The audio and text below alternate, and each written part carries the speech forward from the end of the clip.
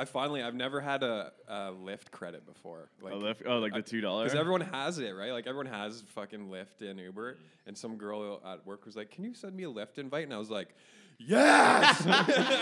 Finally, someone has asked me. Finally, like I get the free $50. I've never had. You that got before. $50 from Lyft? Yeah, if you refer it. I went on a super hustle with that because I remember Uber used to be decent. Uber used to be like $20. Yeah. And then now it's like $5. I'm like, what the fuck? Not even worth it. Yeah. Someone asks you for a referral code, and you're just like, it's not worth it. I have two phones. Like since 2019, I've had two phones. You have, what, a burner? Yeah. So I'm carrying these two phones, and then one day I'm like looking at my two phones, like, why don't I just send myself? Yeah, I was thinking about that too when I was doing it. I was like, maybe I could get like 3 phone numbers and just, but that probably just ends up being more expensive. All right, No Correct Way podcast. For your mic, you got to move it a bit closer. A little bit closer? Yeah, just a bit. Or just like turn it so it's more in front of you. No Correct Way podcast. Are we live here? Yeah, we're live. Oh, beautiful. Just doing mic corrections. Nice. Just making sure we can hear everyone. Yeah. We got Trey on the show today. Hey. Yeah. Our So boy, excited. Trey. Trey is a musician, the homie, musician. model, entrepreneur, producer, hype man, poet, ex-banker. Ex-banker, artist, all-around dope dude. Homie. Yeah, I try. Did we miss anything? I don't think so. Shit. You guys did a better job of introing me than I could ever do myself, so I'm glad. Usually people are like, introduce yourself. Let them know what you do. And I'm like, No, man, you're an all-around. I would say, I'd say you're an artist, musician, all around. But we're super excited to have you on the show, man. Obviously, we've known you for a while now, and I couldn't think of a better first guest to have on the No Correct Way That's what's up. podcast. It's funny because I think the first thing when we were talking about like how we were gonna progress this, when you guys brought up like the whole like, well, we know you're from Brampton. I'm like, that's true because like our relationship has been a lot of like, yo Trey, like we need you for this. I'm like, got you, I'm there. Yeah. But like we haven't really like had a lot of time to like have this format. Sit down and really get in the weeds of who people Sit in are. our I feel like that's a lot of, you know, like relationships and people in general right now. Like a lot of your, say my homies, you'll meet like out partying and whatnot. You just party with them. You never really Very chat surface. with them. Yeah, you get very like surface relationships, and especially now with like being on phones and Facebook and whatnot. Hell yeah. You feel like you just add them on Facebook and you do a little dive and you're like, oh yeah, I know. Yeah, I got the gist of it. I don't need to go any deeper. That's so true, man. All right, do you want to get into a little bit of, I would like Perry's saying, I guess we know you, but we don't really know you. Do you want to kind of just run us through where you grew up? What was childhood like for Trey? What were you like in school? Yeah, I could give you a little bit of a rundown. Yeah.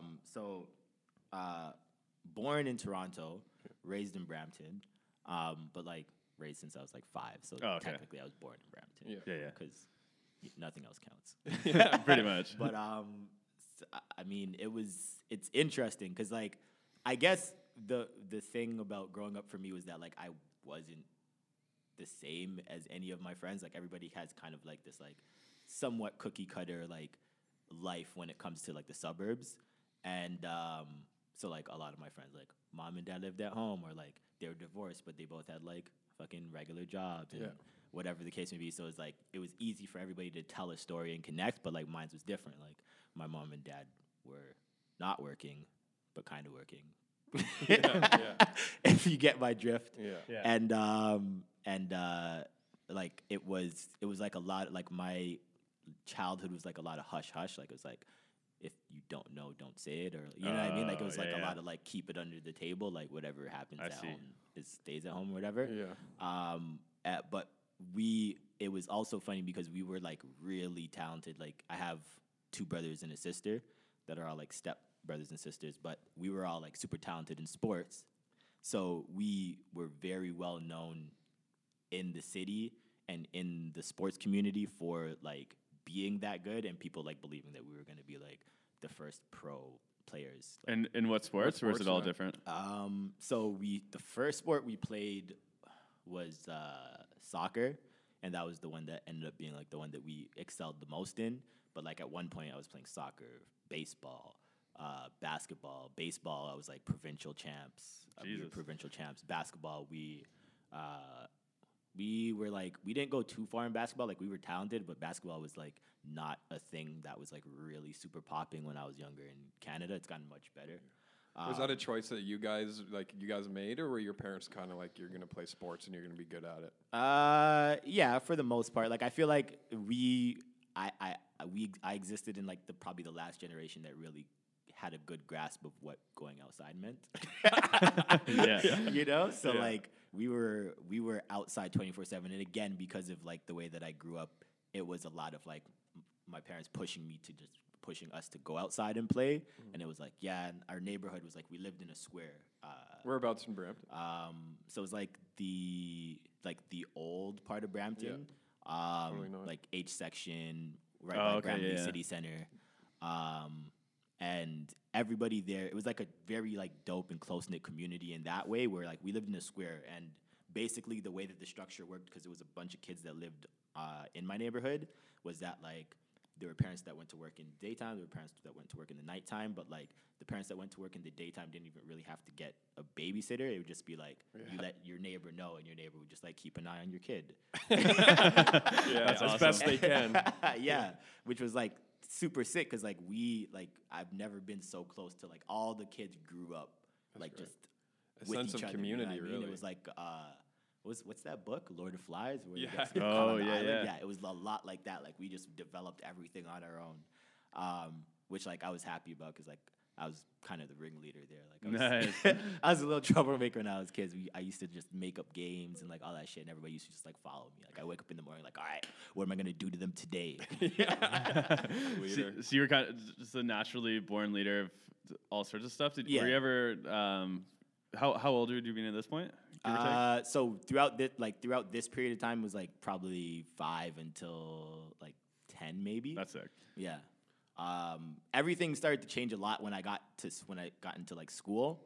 Like high school, or it was like from elementary Yeah. school, but mainly because like I realized that like I spent so much time in that pocket, like with my neighborhood, that when I started to like get confronted by like other like leaders or other like kids like that, I'd be like, it wasn't that I wasn't like afraid to I was afraid to confront them. It's more just like, yo, whatever, bro. Like there's enough for all of us to like do this. But like you learn very quickly that like nobody likes to share. I feel that. So like I take a backseat, I'm like chill or whatever, and like it started to allow me to kind of like also reflect on myself, and that's when I got into like fucking teen angst and all that crazy shit. What were you like in school? Like were you a good student, or were you kind of? I was definitely just like a friggin' troubled delinquent. Like I was good in school, and a lot of my teachers took notice of that. So I've had a lot of like that like student teacher relationships where they're like pushing you like, and fuck off. But you spent a lot of time in the counselor's office. Oh man, but it was chill. Like I always like I wasn't like honor roll, but I was always like just under. Like I did enough to like look good enough that my parents wouldn't be like super cheesed. Yeah. Were you just not interested in school, or? I feel like, to be honest, that had a lot to do with like growing up, because of the state of my household, it was like there was so much that I was thinking about from like home and shit, that like when I got to school I was like, I don't even have time for this. Like, Yeah. What are you teaching me? You know what I mean? And I feel like that was a big thing that started to change a lot. That at first I was like, yo, school's stupid. Like I'll never like force my kids to go to school for anything, and that was like my choice, because I didn't go to college. And that was like a huge choice or reason as to why I didn't, was because I was like, yo, I don't need this. Like, they're not teaching me anything that I need. Which changed a lot as you like grow older, because you're like, oh shit, like people actually want like structure and like specific words that you have to know, like the language of whatever like industry you're in or whatever. It's just like so important for you to go to school and like learn that aspect of it. But I survived. I'm doing okay. So in high school, what were you? If you weren't really into school, what type of stuff were you getting into in high school? If school, like some people are just obsessed with school, they want to get good grades. That's what they're focused on. So when I was, to backtrack a little bit, when I was like I want to say 12-ish, I learned that I was like really good at writing. So like I used to write short stories like crazy, and like to the point where like they'd have me like go up on and at like assemblies and like tell my short stories to like the school and shit like that. And I like, again, I've never been like for that. I'm like, I write this, but like I don't want to like you know, you write it for you, not exactly. for anyone else. But anyway, so like I kind of got really into writing, and that's when I stopped playing sports and started like doing just like mad writing. So when I went into high school, that was my thing. Like I was the writer. Like we had like sections, and the sections were always like we had like a hill, and then we had like a I don't know, like a little step thing, and there used to be like little pockets where everybody like used to like chill, and all I would do was like look for that opening and chill over there, but not realizing that like I'd be chilling with, we were very like segregated, so like I'd be chilling with the Indians, or I'd be chilling with the black people, I'd be chilling with the white people, and everything would be like that in like high school. But you were kind of in the middle. And I was kind of in the middle of everything, but it was also like all the rest of the kids who were like who didn't have a focus, that was their focus. Like being social was something that was big. So like everybody would be like, yo, what are you doing over there? What are you doing over there? And like I ended up getting into like a lot of trouble because of my ability to be able to be everywhere. Yeah. So I'd be like, yo, you're not down with us, whatever the case may be. And that was like the beginning of like me being like the anti kid. Like I was just like always like, yo, like I fuck with everybody. Yeah. But everybody was like, no, you have to fuck with us exclusively. Yeah. It's funny, though. It's such a strength. I was listening to something the other day, and they were talking about you could be the smartest person, know everything, be like a Steve Jobs, but if you don't know how to act socially and kind of work in social situations, you're not really going to progress. So I think that's a great skill that you kind of learned at an early age. Is how to. Except it was funny because I learned enough to be able to like exist, but I feel like it wasn't until recent that I learned enough to like actually be able to be beneficial or to even be able to like maneuver. You know what I mean? Because like you learn like the slight differences in those things where it's like it's cool to be able to kind of like I was like again so like really into writing that like that was my focus. It wasn't really for the people. It was more so like, yo, there's a pocket where people won't bother me, and I'll just like. So how'd you find out you were super into writing? Because you're so busy with sports and everything. Was it something you were procrastinating doing, or was it just? I think what happened was when I was like 12, I had an English teacher that like used to start every day with us doing like these like short story writing things where she'd like put a bunch of like words in a hat and you pick the word out and you have to write like a whole story and That's like cool. Incorporate the words. So like that was something that like I was killing, and like it was like I wrote all these like crazy ass like short stories, and the class used to fucking love it or whatever the case may be. So that was like where it started, and like I was like, oh, okay, I kind of fuck with this. So I just kept doing it, kept buying like little journals or whatever, wrote all over my binders and stuff. So like I have literally like crates and crates and crates of my writing since I was like maybe 14. Damn, just like that's chilling. sick. What was it that you really enjoyed about that exercise of writing? Like, was it an outlet, or was it? It was definitely it being an outlet, and then also just it making me feel like I began to like know myself. You know what I mean? Like before that time, a lot of the things that I did was just like for the sake of it. Like I never knew why I was doing it. I was just like, I like being a leader. I like having like people like wait for me to tell them like what to do, or just like being able to have these ideas and people enjoy the ideas that I'm like coming up with and shit. You know what I mean? Yeah, that's cool. Yeah, so like that was like the beginning of it, but then like once you start exploring what that means to you, and once you start kind of developing your like personality, that's like a whole new world. So I feel like I got trapped in that for a long while. That's awesome. Yeah, that's really cool. So you from that, it's cool because what was the the social? Was there any repercussions of kind of leaning into that as opposed to being sports? Because I think sports is in a social setting is kind of looked highly upon, whereas writing, it might look like an outcast. Or totally. Was there any repercussions in there? Yeah, crazy repercussions. Like so it's funny because who I was when I was younger in sports kind of progressed. So like I was never like the most talented. Like my brother, he plays pro and shit. Like he's really good. But I was always like the enforcer. I was like the person who kind of like had a dope perspective of like, yo, like my team is the most important thing. Like I fought a lot on the soccer field for like everybody to make like, you know what I mean? Like I was that dude. And I also like was that person for morale, and like I was the person who was on the pitch just like making sure everybody was like, yo, you have to cover that. Like I was very vocal in all those senses because I understood like whenever I used to like watch sports, watching Michael Jordan and watching Allen Iverson, I knew what it took to be like that person, to be a leader, to be the person that everybody like looks up to, and I always kind of like used that to my advantage. Whereas like I was never afraid to be vocal. I was never afraid to like express that I knew these things, right? But when you get into something like writing or anything creative, it's a little bit or a lot more personal. Like my girlfriend talks a lot about like the narcissism that comes in being like a creative, where it's like you have to be very like self-absorbed, you know? Yeah, that's true. There's a lot of reasons behind that, but like when it came to that transition, I feel like a lot of people that I knew at the earlier like kind of rejected the fact that I was kind of like not doing the leadership thing anymore, and so like it turned into, I remember grade 9, I was like coolest kid, and then grade 10 it like flipped like that, because I was like, I stopped doing everything that I was doing before and I only wanted to write, and everybody was like, yo, what the fuck? So like I used to get nerd picked on. I used to get picked on a lot, but like it was also my fault, because like I was still being who I was. So like they'd be like, yo, Trey, let's do this, and I'd be like, no, I'm not down for that, and they'd be like, fuck.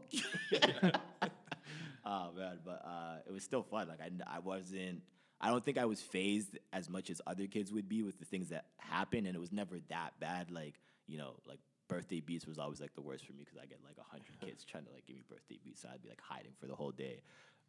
Did you know, like obviously now you're into music and hip hop and stuff. Did you know at that point in high school when you were writing that maybe that was what I was progressing to? Or was nah? The funny thing about that is that started because like I was always an R&B dude, and like the first hip hop people I listened to were like Tupac, DMX. Nice. The good shit. You know? And Common, it was funny. It was like the first like CD that I ever owned, and it wasn't even my CD. My brother's godmother bought it for him, but he didn't really like feel it that much. So I used to like rinse that CD like back when Discmen were a thing. I used to just like play that back to back to back to back, and like that dude was like important to like starting that whole thing. And then in school, it became, this was when like mixtapes were like mad big, so it became a thing where we were like, yo, like everybody used to handle all their beefs with each other through doing like diss songs. In your school? Yeah.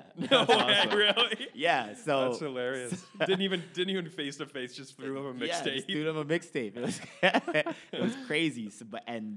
So I was around two kids that were like mad nice. So Scotty, who's I still rap with today, like he was like super nice with it, and then Jeff, who's doing well in music as well, he was super nice with it, and like I knew how to write, but I didn't know how to record at that time, so I'd be like in the studio just like straight fucking up. Which like I built like a terrible reputation for myself, because like everybody was like, I'd be on all these songs and these guys are like mad dope, and then it'd come to my verse and I'd be like, yo, what the fuck? What did you learn about yourself there though? Like obviously you pushed through that. Was it tough when you were failing? How did you find to keep going? I feel like that was the thing that I was beneficial, was that like being that like how my childhood progressed, and that I had like the whole idea of what leadership was beforehand. Like when I was faced with any of those challenges, like my first reaction was like, nah, like I'm gonna get better. Like fuck you guys. Like you doing the whole Kanye like 2 summers in a basement shit. You know what I mean? Like I was just like, nah, like okay, I suck at it right now, but you wait. Yeah. You know? So that was always like something that was like mad instilled in me, that was like, if I want it, I'm not giving up. It's gonna be what I get. You know what I mean? Did you think you found that drive through like sports, or was that just something you kind of have always had in you? I think it was like a mix of a lot of things, sports, but then also like again like because of the neighborhood and because of the role that I played in that, to like all these other kids and stuff like that. It was like something that I feel like just like was natural. You know what I mean? Yeah. Cool. That's sweet. Perry's looking at me. I have so many questions. Go ahead, Perry. Go ahead. No, you go ahead, man. I was just gonna progress to so grade 12. You graduate. Where are you at? Like, what are you thinking? Are you thinking about college? Are you thinking about moving to a different city? Where's your head out in grade 12? Because in grade 12, everyone's like, everyone's like, I'm going here, I'm going there, I'm doing this. So everyone's got their shit planned out for the most part. So How's that for you guys? grade 12. Yeah. I had crap grades all through high school and didn't really care about school. But in grade 12, I realized that I wanted to go to Ryerson and move down to Toronto for radio and television. Okay. So I was like, okay, I stopped smoking a lot of weed. And I started like actually focusing on my grades, and I pulled them up high enough I just really want to move down to Toronto. So I was like, okay, if I move down to Toronto, I need to do something. And I wanted to be in television and entertainment. So I was like, this is one of the best programs in Canada. Yeah. I only need to get my grades up to about an 85. And I was able to do that. But that was kind of where my head was at. Grade 12, I wasn't driven that hard. I had good grades and everything all through school, but my outlook on what I needed to do and had to do was very just cookie cutter. It was, I got to go to school, get a business degree, and that's that. So coming out of grade 12, I'd applied to the universities I wanted to go to, got into most of them. I picked the one that my buddies were going to, closest to me. So I was, simple, easy thing. I went there and it just got there and it was not driven at all. I was just partying it up, and I was still getting good grades, which makes no sense. But it was just one of those things where I was just not being challenged and not being pushed at all. I was just way too comfortable. So, and then that's when I really wanted to like push myself out of that. So I feel like being comfortable by definition means just you're happy staying where you are. Yeah, you're not progressing. Yeah. So I'm curious because that I find interesting because I feel like so many people when it comes to that, especially when you're doing good in school and shit. So it's like you're not motivated, but you're doing good. You can just like coast through life, and most people are like, I don't give a fuck. Like, I'm making a salary, I'm buying this house, I'm dating like this chick, and you just like got enough money to like your 50s, and you're like, oh shit. Yeah, that's when, and then you have your midlife crisis. Exactly. Yeah. I don't know. I'd always dreamt of bigger when I was younger and whatnot. Like I wanted to, I had all these big dreams and aspirations, and then you get to school, and then the path gets carved out. Where for me, it was. I'm going on to be an accountant because you get good money, and then like you just said, you kind of get all the basics or just like flatline. And so I think I was just I don't know if I had a quarter life crisis or something, but and it was all of a sudden I got a job basically being an intern as marketing, and I was learning so much more in a week of being there, and I was like, this is it. I just need to figure this out, jump ship. And just stay, not in that path and kind of carve my own a bit. It's still a business path and whatnot, but it was at least more entertaining, and I learned more way faster than going to school. Because my thing with being in school was I was learning from people, that are technically being a mentor to you, of people doing what I don't want to do. I don't want to be a professor at a university, so why am I learning about these guys about marketing principles? So. It's also like who you're around. Nobody where I'm from goes to university. Like everyone just like gets does landscaping or does construction or everything. So to break out of that was a bit. But I was also lucky that I had people in my life that work in creative industries, and I saw it that it could be done. Yeah. So. Yeah, that's the biggest thing is if you have someone either in your circle. I call it like say you're gonna reach for the highest branch you think you can reach for in terms of like your life. You have a dad or something who's a crazy astrophysicist working in spaceships and whatnot. You'd probably try and be something similar to him. Yeah, it's possible. Whereas I think a lot of people, if they have a dad who just works at a desk job, and they probably see, oh yeah, he's comfortable, seems happy, and so they'll just try and do kind of the mediocre. So I think to get out of your comfort zone and try and be inspired by other places, that's when people start breaking out and doing different things. For you, it seemed like you had all these different inspirations and whatnot, and just like the people around you, that the path wasn't so set in stone. Yeah, what the fuck? This isn't about us, buddy. You try to Jedi mind, start asking us questions. I like how he flipped it, though. He was smooth. Yeah.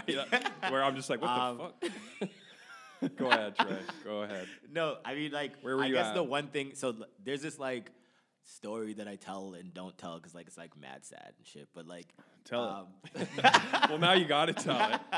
But I like the one thing that I didn't say that was a huge inspiration was that like I had a cousin who was like actually super dope in music, and like had like the cookie cutter story where he started in like church, but was like very revered, like the most social person you know. Like he was just like he was destined to be like a superstar, and he was just like killing it. And he had this group, and they used to like go back and forth with doing the DJ gigs and shit like that. Like they had their shit completely together, which I feel like what a lot was because of him. Like I didn't know him that well, other than the fact that like my like everybody in my family like loved him, and talked about him. Yeah. You know what I mean? Like he just had this like this aura around him, which like you couldn't like escape. Yeah. And he passed away in a car crash. Shit. When I was like, I want to say when I was 12, he was 16, something like that. And that affected me a lot because that, like, I feel like was the first person to like also hit me with that, like, yo, there's more than this. Like, you don't have to like do what anybody says or whatever. You know what I mean? Like, if you want to explore other things. And like, I really like. Again, it was just like something that like allowed me to develop my personal identity a lot, was like having somebody open up like my eyes to that. So to fast track, like I spent so much time like trying to figure myself out that when grade 12 came, I was like, oh shit, like I gotta decide shit. But like I hated what all my friends were doing because all my friends were like that. Like we're gonna go to like Centennial College and like learn how to like fix a plane or like you know what I mean, like everybody was doing like the trades, and I was like I don't want to do that. And I knew that I was getting like good marks in English and business, so it's like okay, whatever, I guess I'll go to like, school for that. And I was supposed to go, so I was like mad poor when I was a kid, so I had to do OSAP, like 90% of us, right? So I didn't get accepted right away, but if basically they were like, yo, you'll probably get accepted, but you have to put like a deposit down, and then we'll give you like your money when you're in school. So I get accepted to Sheridan for business marketing. I put the deposit down. First day of school, like get there, and they're like, yo, you're not registered. So I'm like, what the fuck? So I go to the guidance office, blah, blah, blah, and we're going through all this shit. And I guess like, I don't know if this has ever happened to anybody in the history of school, but like they made a mistake and put the deposit under somebody else's name.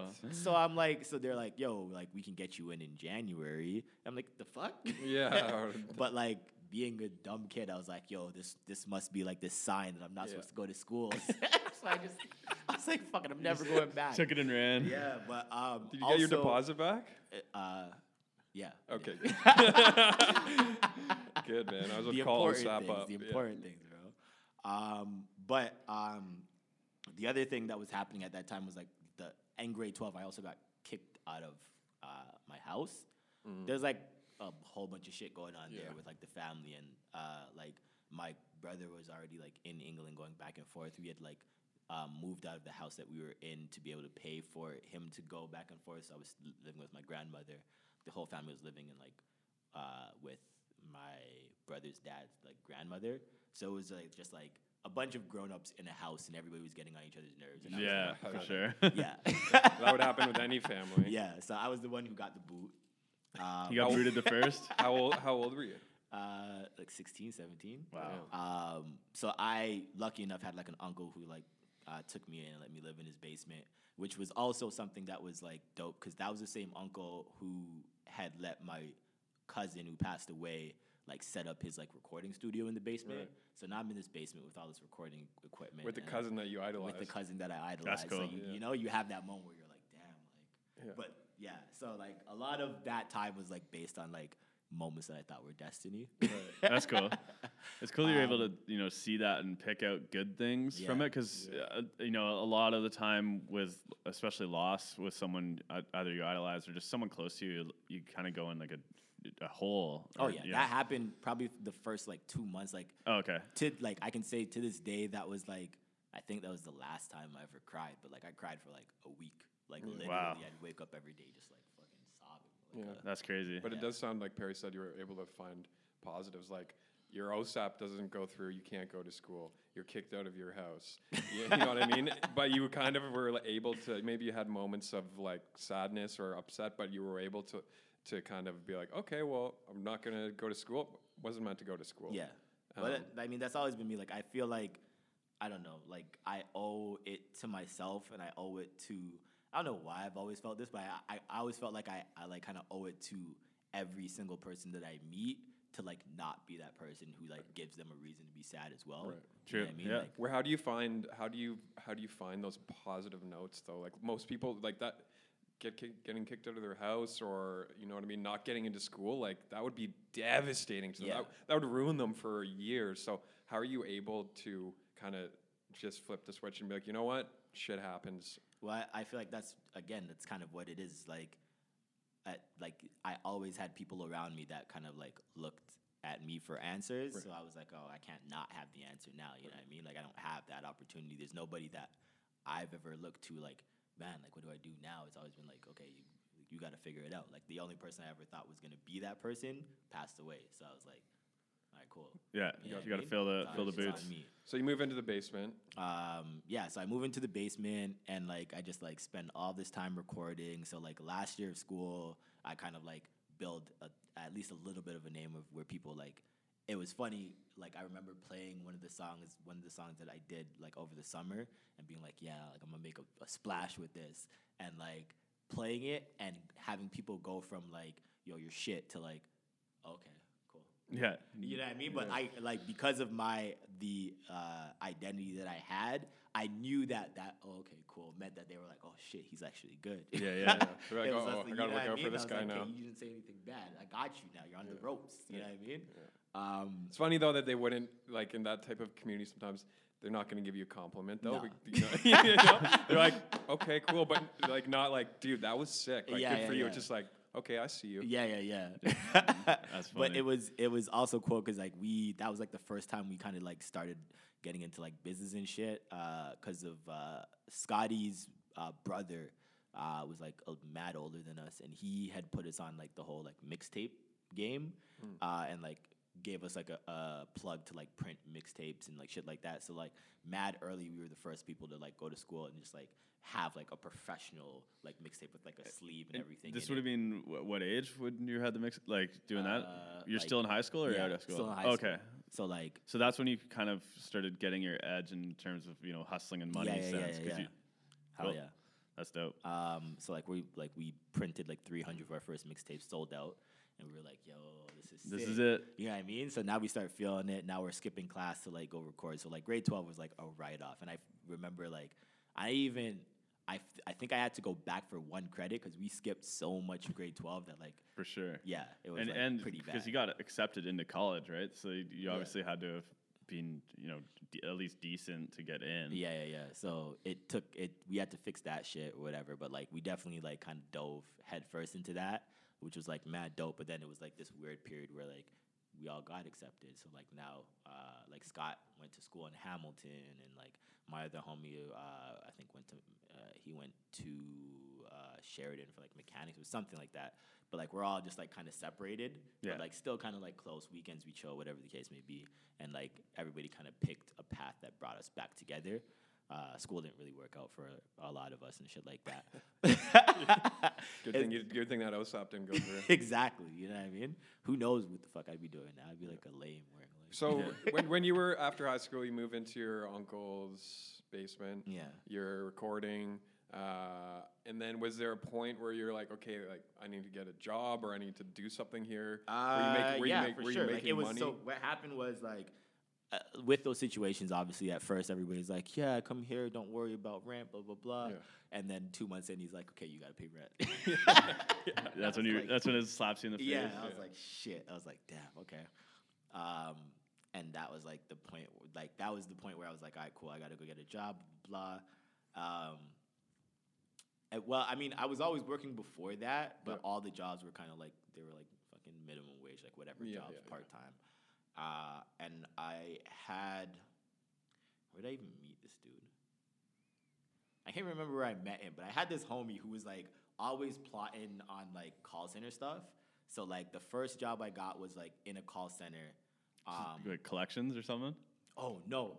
What it was that like there was this girl who I was like, I spent like probably from grade 10 to grade 12, and like I really liked her, and I was like so focused on getting her, but she always used to like date older dudes and like all this stuff. And then at grade 12, she like lost a little bit of her luster, and I was like, so I pounced on that. Like a lion in the weeds, just waiting. So like we were like mad chill. And she was like good and bad because she used to play with me all the time and shit. Head but she put me onto my first job, which was like working at like a Sprint, like first actual job, working at like for Sprint. Yeah, the so phone Sprint, company. Yeah, Sprint used to have like an office down here. We used to deal with like mad Americans. It was wild. You have like people from Texas calling, be like, "Yo, y'all cut off my phone. I need y'all to put that on right now." And you're just like, what? I can't do anything. You owe like $2,000. Like, pay it.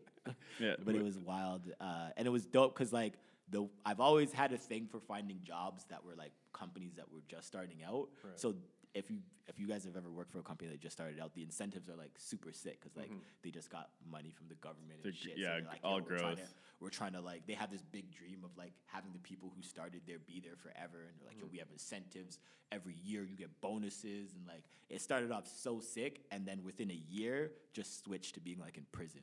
Yeah. It was just like those call center jobs are nasty too. Yeah, there's just no, it's just a loud droning buzz, and so it's interesting that that's your first job, and you probably wanted to get out of the workforce pretty quick once you work in a place like that. I think the funny thing is that I didn't.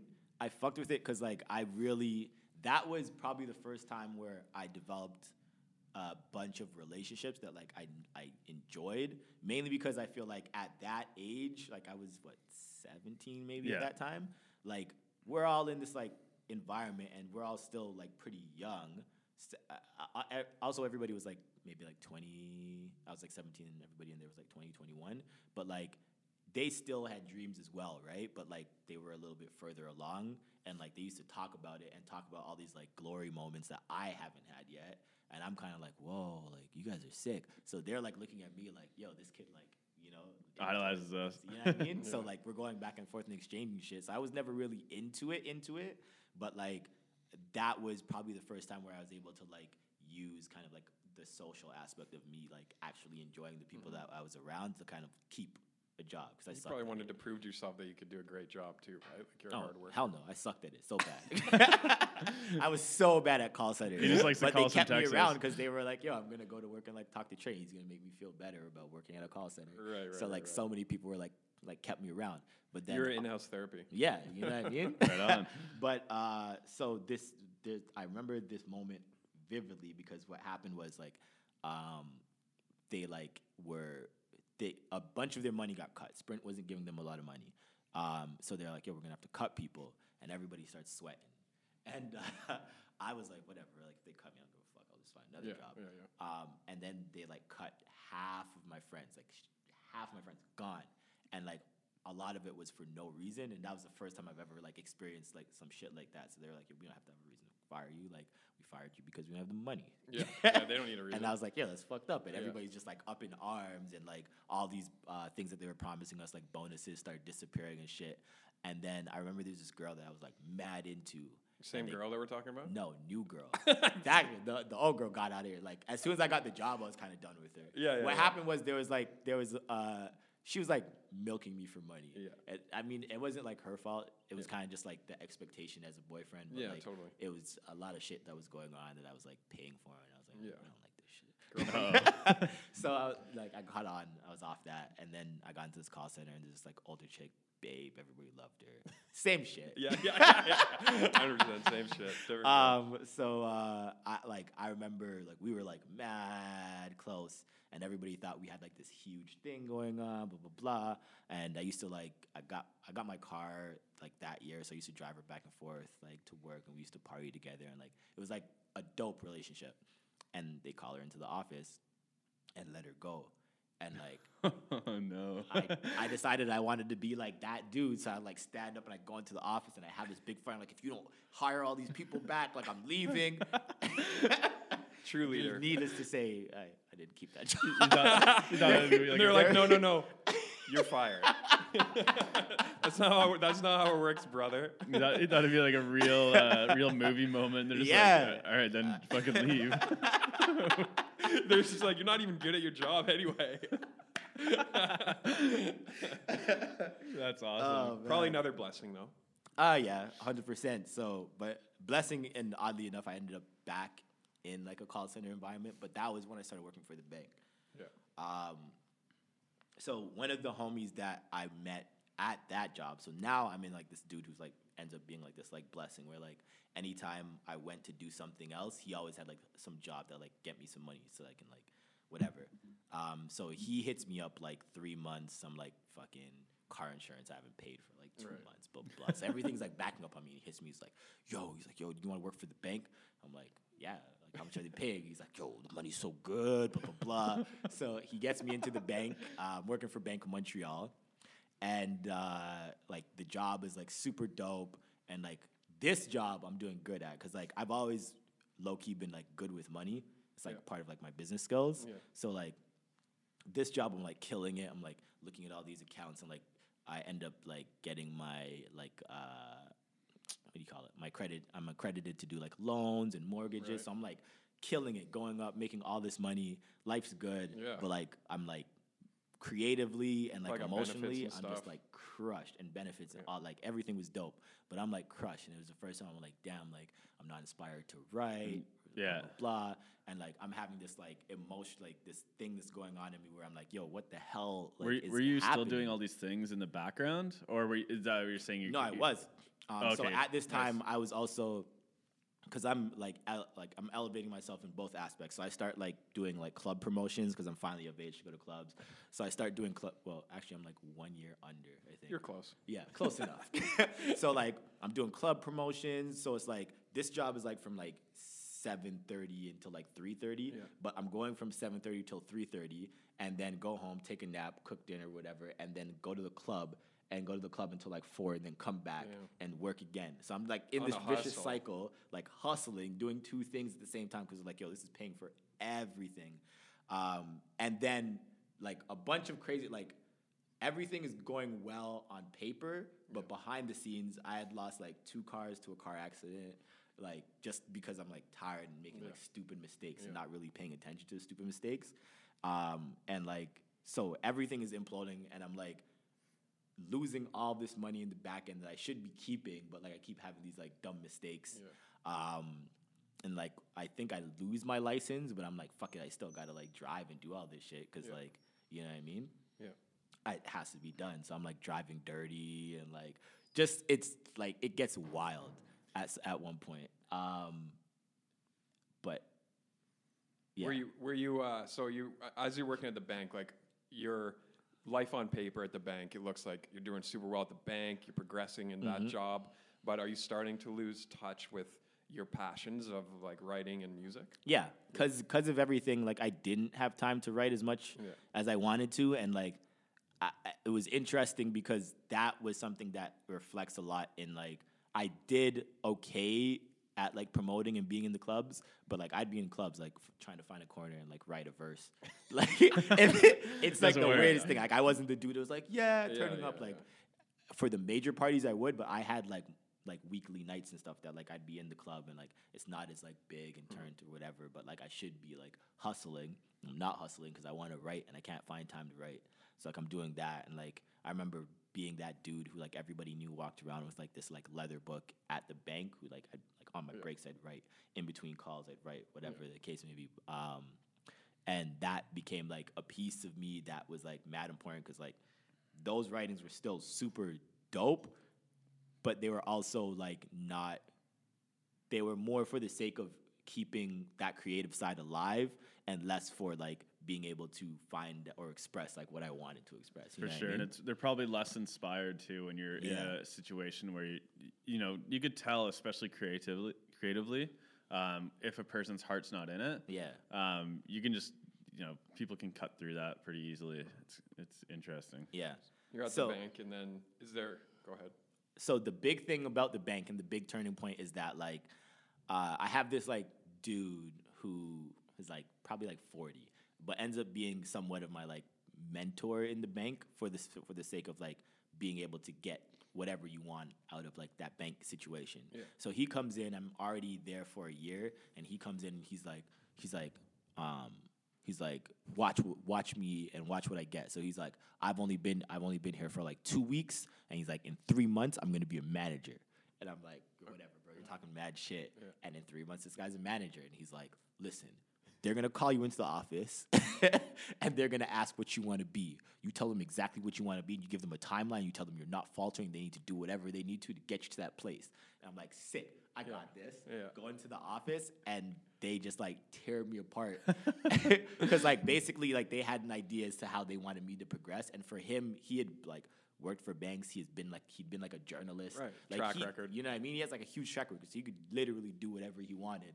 And he just like ignored that fact for me for the fact that I had none of that. And he's like, just do this and you're good. So I go in there, they tear me apart, and then I end up having this like terrible relationship because like I end up shitting on all these higher ups for no reason. Right, and then it's awkward, right? Yeah. So then like after that was like when the bank started going downhill. Because like I wasn't getting the raises that I was supposed to get. They were kind of like keeping me in this place, like kind of like doing enough that it would piss me off, but not enough that like I can complain really. Yeah. Not a fun crazy game. But yeah, so bank ended, and in between I was like throwing some pretty decent parties like in the urban industry, like when Richmond was popping, like for clubbing, and that was like keeping me afloat and keeping me inspired and like keeping me connected to like a lot of people that were like coming up. That was like super sick. That like I crazy appreciated. Like I remember we used to run a club. I forgot what the name of the club was, but it was across the street from a club that EXO used to run called Time. And every Sunday we'd go like back and forth, and they used to like whoop our ass. Like their parties were so much better, obviously, because like it's EXO. They have all these like plugs. And, doing EXO shit. Just doing cool boy stuff. Yeah. But like it was just like. It was like interesting to see like that aspect of like those guys like bubbling and like all the crazy shit that they were doing and like what I wanted to kind of like somewhat aspire to, or not even that I wanted to aspire to be them, but just like how they were able to find like those opportunities or those avenues, and how like they played that social game so well and like kind of tap into like what people like really desire. And like that was always something that was dope for me. That it was like them and that experience in the club industry, and then like Kanye. Yeah. And it's cool when you can see something like that, be a competitor or whatever. Yeah. And you see it and you want to reach for it, as opposed to seeing it and be like, fuck those guys. Yeah. You know? Hell yeah. Did you? So then you're done at the bank. Do you move downtown to Toronto? Or are you already down here? I was my second bank job, because I had a second bank job. No, it was like insurance actually for TD. But I was still living with my uncle for the first bank job. No, I was actually on my own with this new girlfriend that I got, and her situation was like mad fucked, where she like ran away from home because like her parents were like mad strict and like super whack, and then she was living in this like apartment with her best friend, but her best friend literally had like her brother, her best friend had like a kid, her brother had a kid, her aunt was living, like it was like a 2-bedroom with like 30 people in it. Mayhem. Yeah, that's crazy. So like that shit was going crazy, so like again I step up and be fucking Superman, and like I'm like, all right, we're moving out, like we're gonna get a spot together. So I get the spot with her, and like I'm doing like, that was another reason why the bank was mad important, was because I was paying like actual rent. Yeah, there was a paycheck you were leaning on. Yeah, so like all that shit's going on. And then the cousin that so the last year that I was living with my uncle, his godchildren from the States move in with him. And then he gets like this like babe chick, and he moves to Toronto. and then starts telling me all these like crazy stories. I'm like, I'm seeing it from like the club shit, but I'm not seeing it from like an everyday aspect. I'm like, oh shit, like there's like a whole like city out there outside of like the nightlife. So now I'm like, okay, I gotta get down there. You know what I mean? I want to see how like that was when I made the connection between like what EXO was doing and like how I was able to kind of like figure something out in that way. I was like, okay, with what they're doing, because they all live down there, like they're able to like see that on a regular basis. So I was like, I know that if I move down there, I can kind of like find my own lane. So that put a whole thing on like the relationship that I had, because I lost a job, which I didn't want. I kind of just like backed out because like I couldn't take all the shit that was going on in it. And then I get all this pressure because my girl wants to have like a kid, and like she's trying to like lean into that like life, and I'm like, no. You just weren't ready for that. Not that there's nothing wrong with having kids and stuff. It just wasn't. So then my cousin breaks up with the girl that he was with, moves into this other spot with his brother, and then they have this like extra like fucking like corner. It was like a den. Like a den. Right? The Toronto den. Yeah, right? So, but they're like, yo, if you want to move in, you can move in. And I'm like, this say is downtown. less. Yeah, this is downtown. So that was when I decided my to move bag's already downtown. packed. Yep. And that was the crazy thing, because like I was like, in my mind, I don't know why I thought this was like a real thing that could happen, but I'm like, this girl that I'm living with, I'm telling her, yo, I'm about to move into a den in Toronto, but you can't come with me. But like, I love you, so we should stay together, but just like. How did that go, Trey? Lasted probably a year. Wow, that's longer than I expected. yeah. True. I thought you were going to say Andrew anyway. No, I mean, tried. I was able to convince her that this was like the right thing, but then You're all about the movie moments. yeah. So then you move downtown, and then it's just things start popping. Yeah, like so you're things right start- in it. It's funny. Things didn't right away start popping. Yeah. It took me some time because like I was the only person down here. My cousins weren't into the scene. Yeah. Like they were like, one was trying to be like a pilot and like a ship captain. And the other one was like kind of like just doing his thing. So like when I used to go out a lot, outside like the clubs, like into like music stuff, and be the only person there. Like I didn't know anybody. I just like did enough research, was on Facebook heavy, trying to figure out like where I should be. But being in these spots and not really knowing how to like kind of make that entrance, especially like literally going to a spot alone. And all my friends were still in Brampton. So the first like little while was like just me like kind of like continuing that narrative of like being in this like big social place and like just like being in a corner. But this time I wasn't writing, I was kind of just like scoping things out. Yeah, it's a good place to be though. Yeah. So I take kind of like everything that I'm learning and I bring it back home. So on the weekends I'd go back to Brampton and I'd just be like talking to my homies and being like, yo, this is what's happening out there, blah, blah, blah, building this like huge like narrative until a point where these guys are like, oh yeah, we got to be out there too.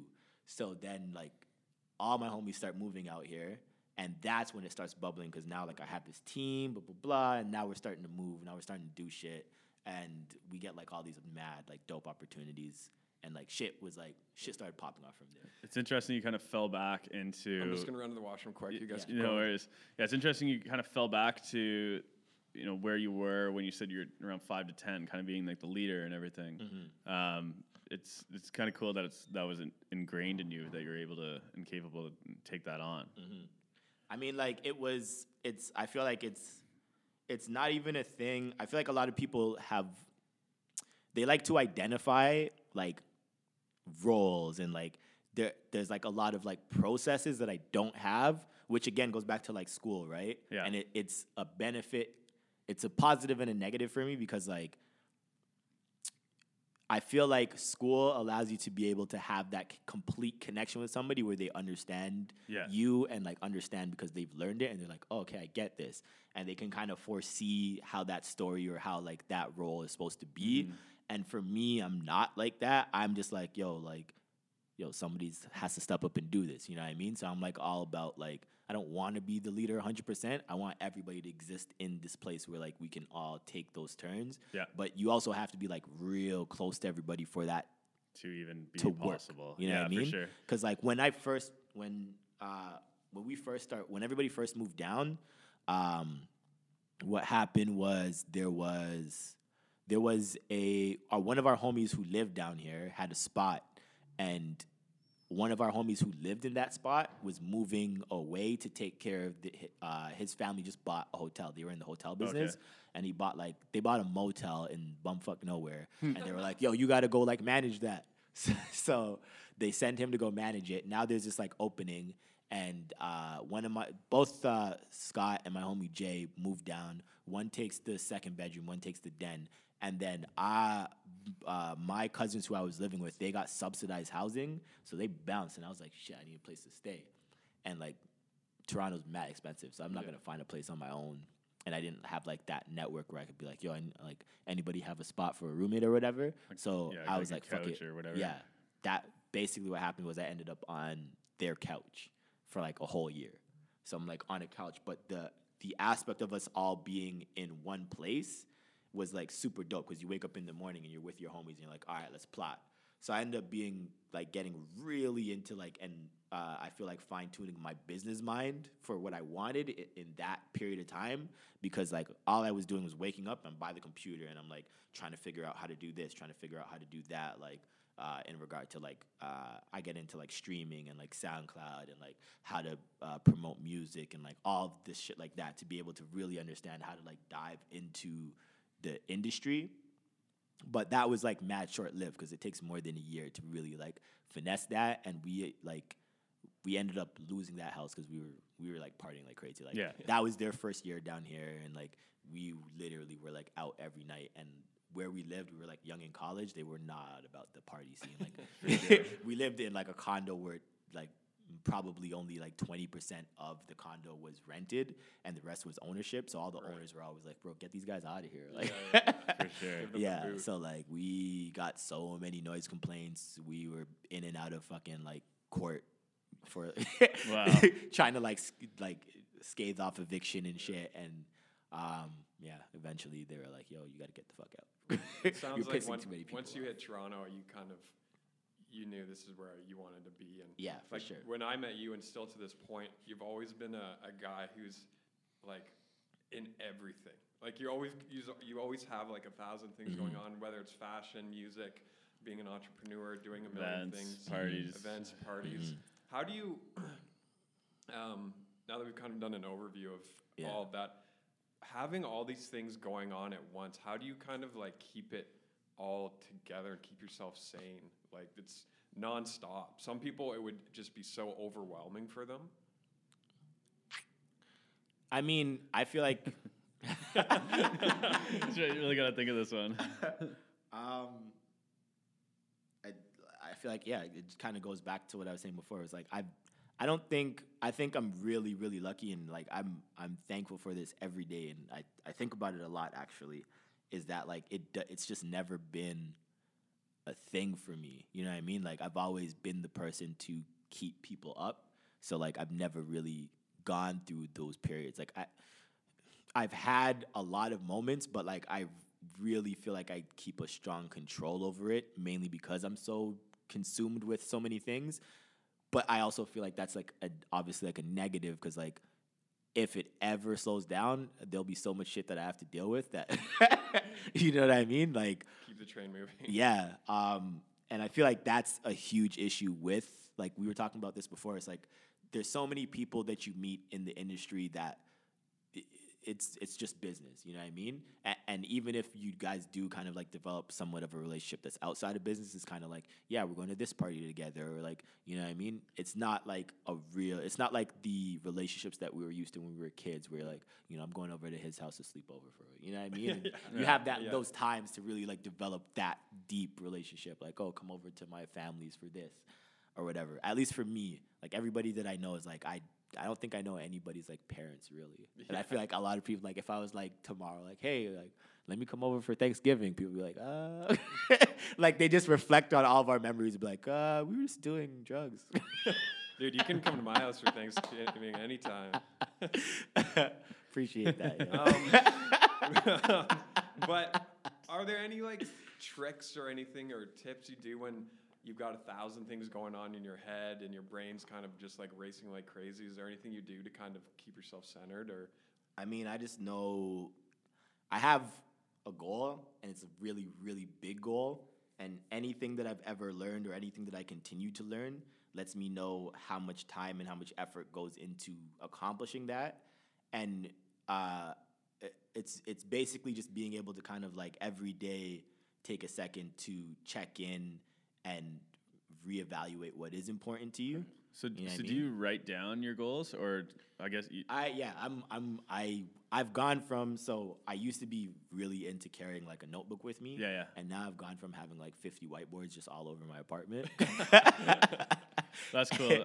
I know there's statistics on goals and writing them down. I think you're 40% more likely to complete them if you just have it written somewhere. Hell yeah. And especially if you keep reevaluating and looking at it, or even rewriting it every single day. It's a great exercise. Oh yeah, stuff like that. It's definitely like mad important to me. Like the last spot that I lived in, it kind of extended outside of like the whiteboards. I used to have like a bookshelf, and like all over my bookshelf would be like tips for like staying energized, and like just like everything that I can write down. That's sweet. So I'm walking through my house and I just like look at something and it's like, oh cool.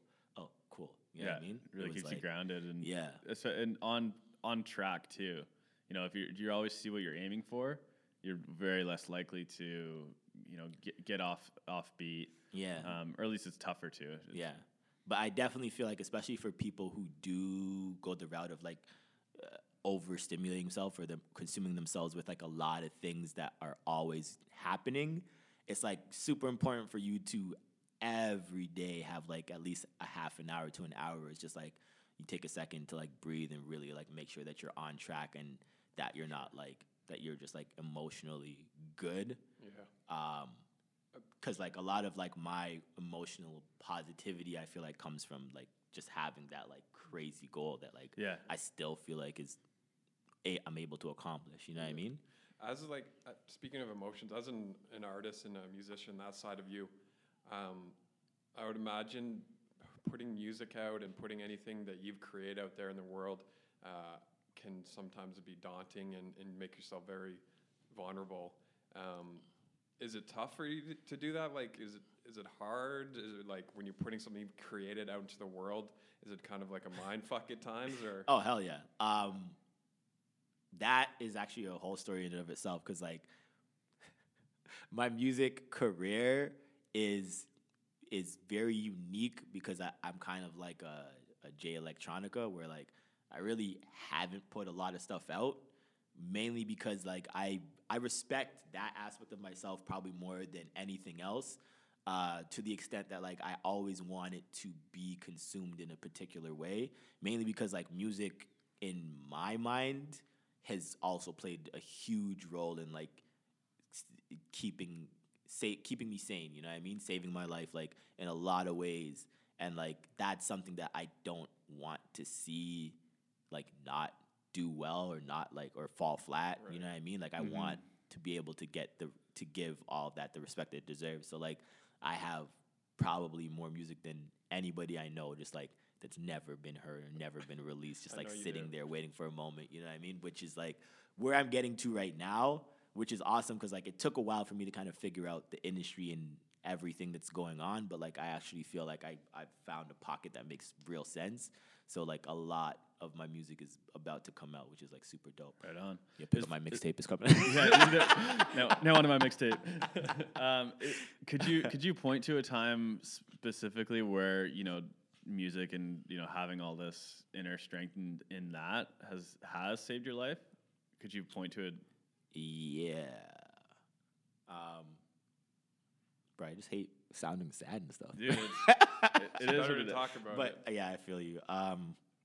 I guess like when I got kicked out, it was something that like it took a lot. Like there was a lot of shit that happened. Basically, what happened was like there was a lot of stress because of like the home situation, and my mom and her boyfriend were like beefing like mad crazy.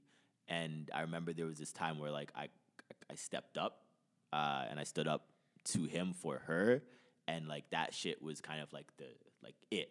So at that time I got like kind of like the like temporary kick out, where like I was staying with my one of my best friends for like a week. And I guess like they had been having their conversations and I'd been feeling my way. So like after the week, I was like, no, I got to stay here for another week because I'm like analyzing, not really analyzing, but I'm just kind of like, yo, like, I don't want to go back into that right now. Like, I kind of just want to stay away from it. And then when I came back, it was like a week later, my mom, I'm going to work, and my mom drops me to work, and she's like, yo, like, you got to go. You know what I mean? And I was like, fuck. Okay.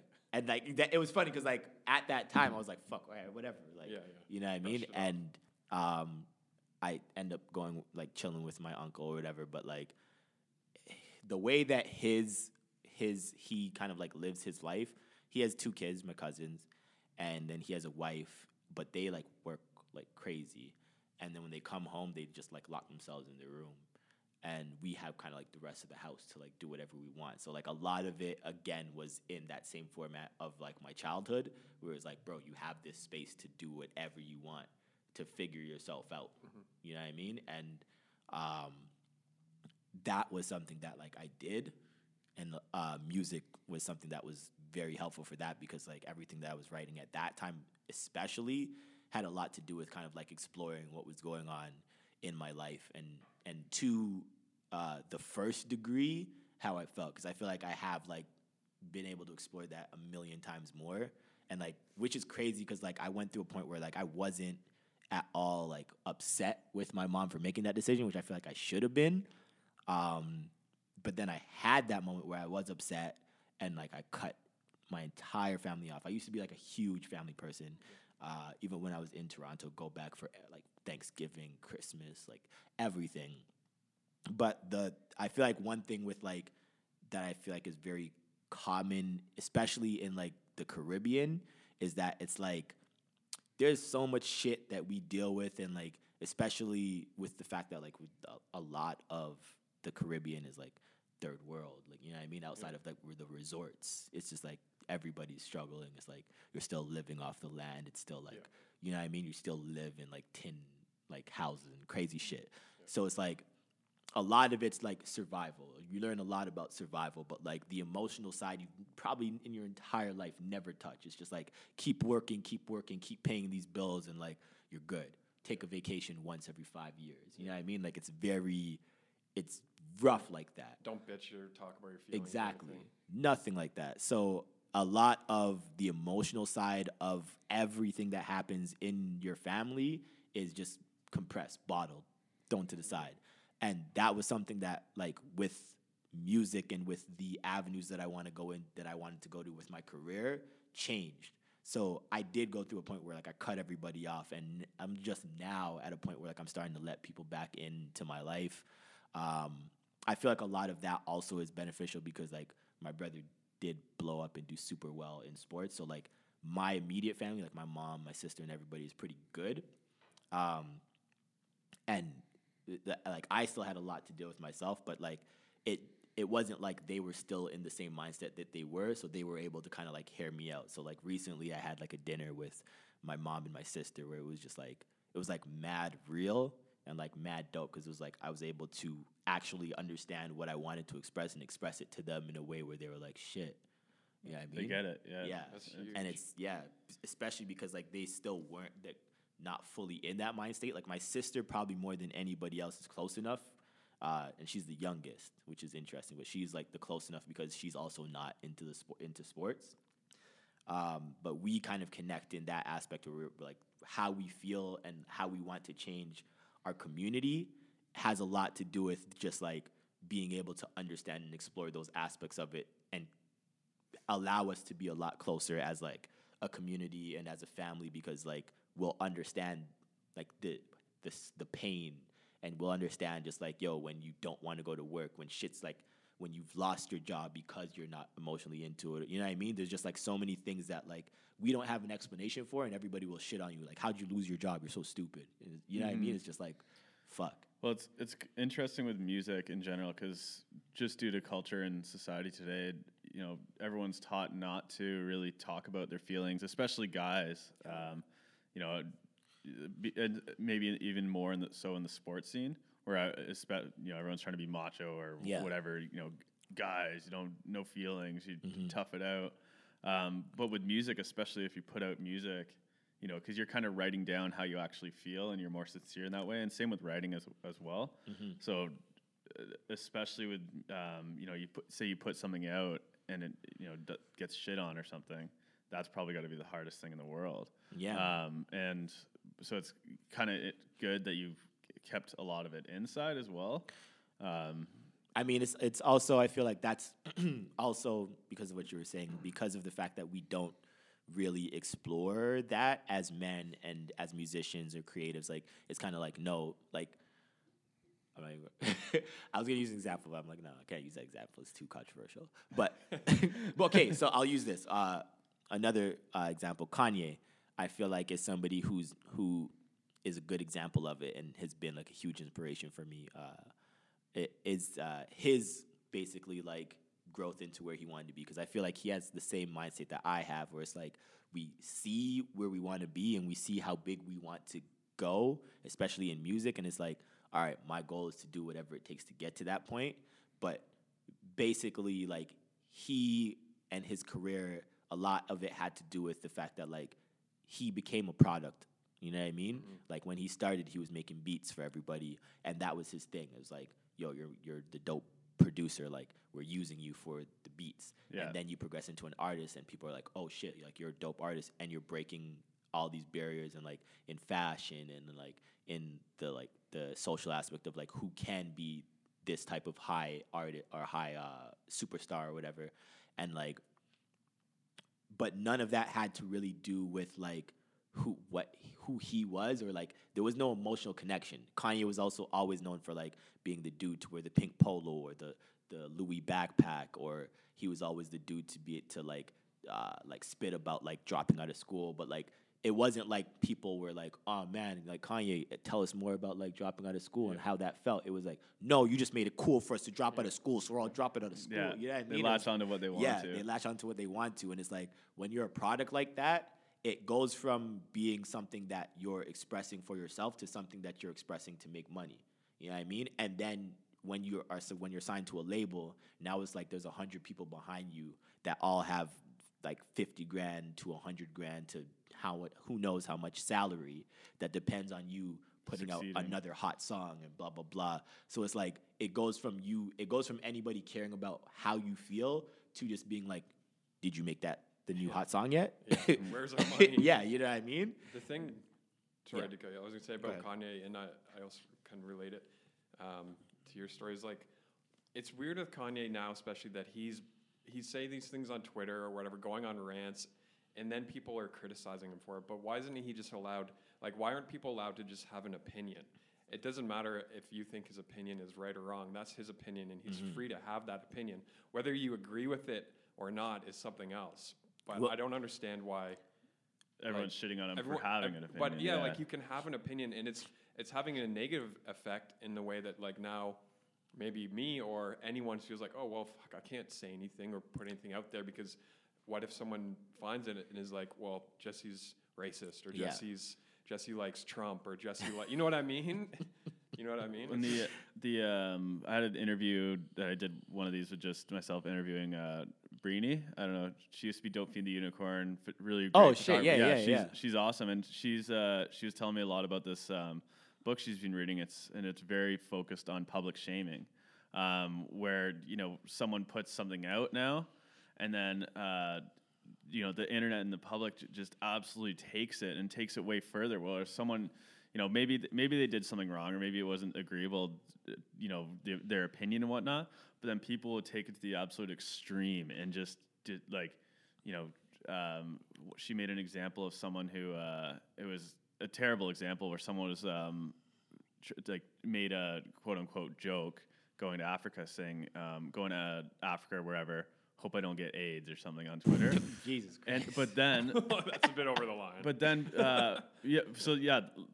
that's terrible and all. But then all the people, like, she gets off the plane because she has no service and whatnot, and they're all her mentions are, you should fucking die. I hope someone rapes you out there, and like, so they'll take it to the next extreme where it's like, what's worse at that point? Yeah, that's a pretty gnarly thing to say. For sure. But I mean, I feel like, because again, like I like to analyze those things from like both sides. Yeah. And for me, I feel like that comes from a lot of like back in the day, there wasn't social media, and like social media forces a lot, or doesn't force, but it makes it a positive experience for you to just say what's on your mind 24/7. Right. Whereas before, it would be like in the circle. Yeah. So like all your friends, like you'd say that, your friends would be like, "Man, that's fucked up." Yeah. And you know that it's your friend, so you know he's joking. Yeah, you know what I mean. And then some people will take it out of context and Right.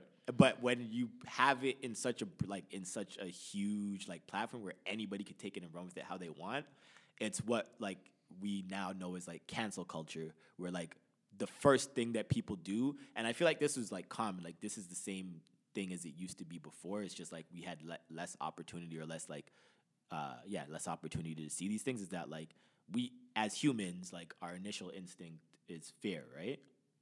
That's like what they teach you in right? So when you lead with that, it's like a lot of people don't have the ability or don't know that that's the thing that you're supposed to overcome. You know what I mean? Like that's the thing that created like the Wright brothers and being able to like fly a plane, but like first you were humans trying to jump off a cliff. Like you know what I mean? But like it creates this like this idea where like fear, it's okay to lead with fear. You know what I mean? It's okay to just like shit on somebody for something that you haven't explored and don't understand. You know what I mean? Like it doesn't give people an opportunity to have mistakes.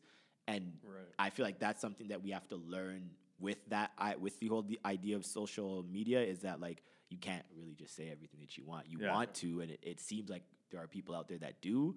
But like when you look at people like Ariana Grande or like anybody to that magnitude, they have a huge team behind them that's like vetting everything that they say. Yeah, like it's very she's PR literally focused. in a room with 30 people and she's like, I want to tweet this, and they're like, Ariana, no. no, don't tweet that, Ariana. You know what I mean? Or even if she does, there's still 30 people who can flip it to something that's positive. You know what I mean? It's a different world. It's a completely different world. And like people that are at our level, or even for instance, like at Kanye's level, it's like Kanye lives in a world where everything that he said was right for a long while, and now it's not, because like he can't be dickhead, arrogant Kanye anymore. He kind of has to like bring himself back. So yeah, it's a little bit more PC Yeah, I mean, now. yeah. So like you either have that team at that level or you don't, and you learn how to like handle it yourself. Like one of my favorite examples of it was Will Smith did this interview with Rap Radar. And he talks a lot about, because he existed in both generations, right? So the first generation, when he was a superstar, was like, you don't come out or say anything to the public until you have something to promote. You have a movie to promote, now you're out there and like everything is structured, right? But other than that, it's a lure. Nobody knows about your family life. Nobody knows who you're dating. Ray-tay-tay, you know what I mean? And then he's like, man, like when it changed, he realized that like people didn't like him because they didn't know him.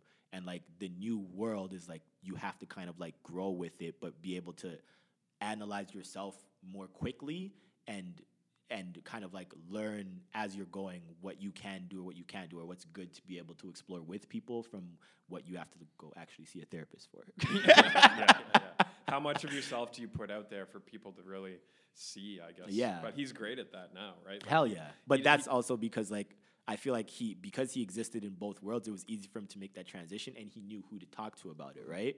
But like for us, it's like it's also funny because it is also completely by chance, because there are some extremely fucked up people out there who people love and revere. Like you know what I mean? It's.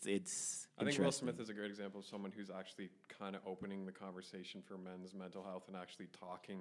Like he's Which is one great, of, yeah. which is great. He's one of the only people that's out there kind of openly talking about his mental health or what's going on in his life and how to fix things or how to work with things. Yeah.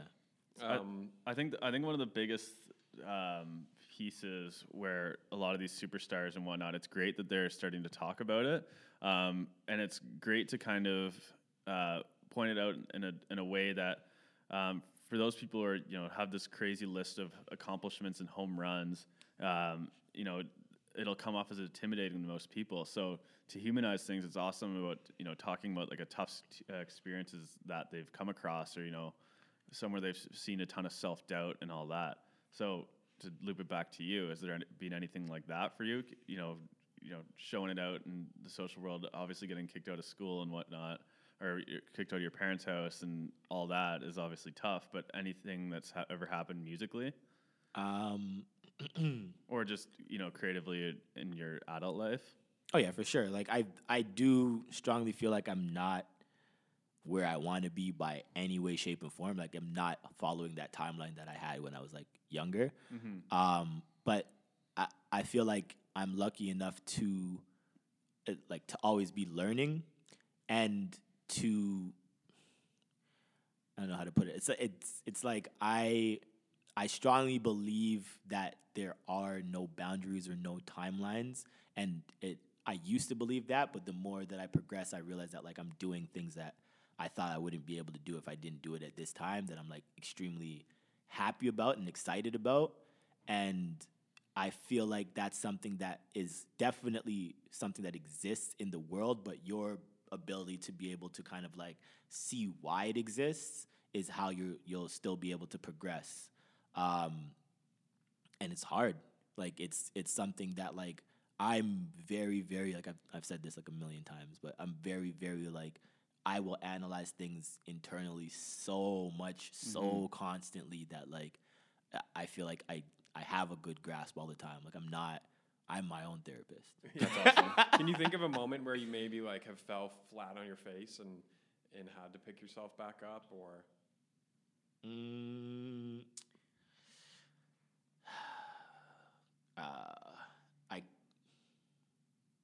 I can, but it wouldn't be me. Like it wasn't me that caused it, and I won't even get into that because it's a long story. But but like So what was a route or path you took to whatever that thing may be? What were some of the steps you take to get over that? I feel like a big thing is just being able to not let the fall from grace overwhelm you or consume you.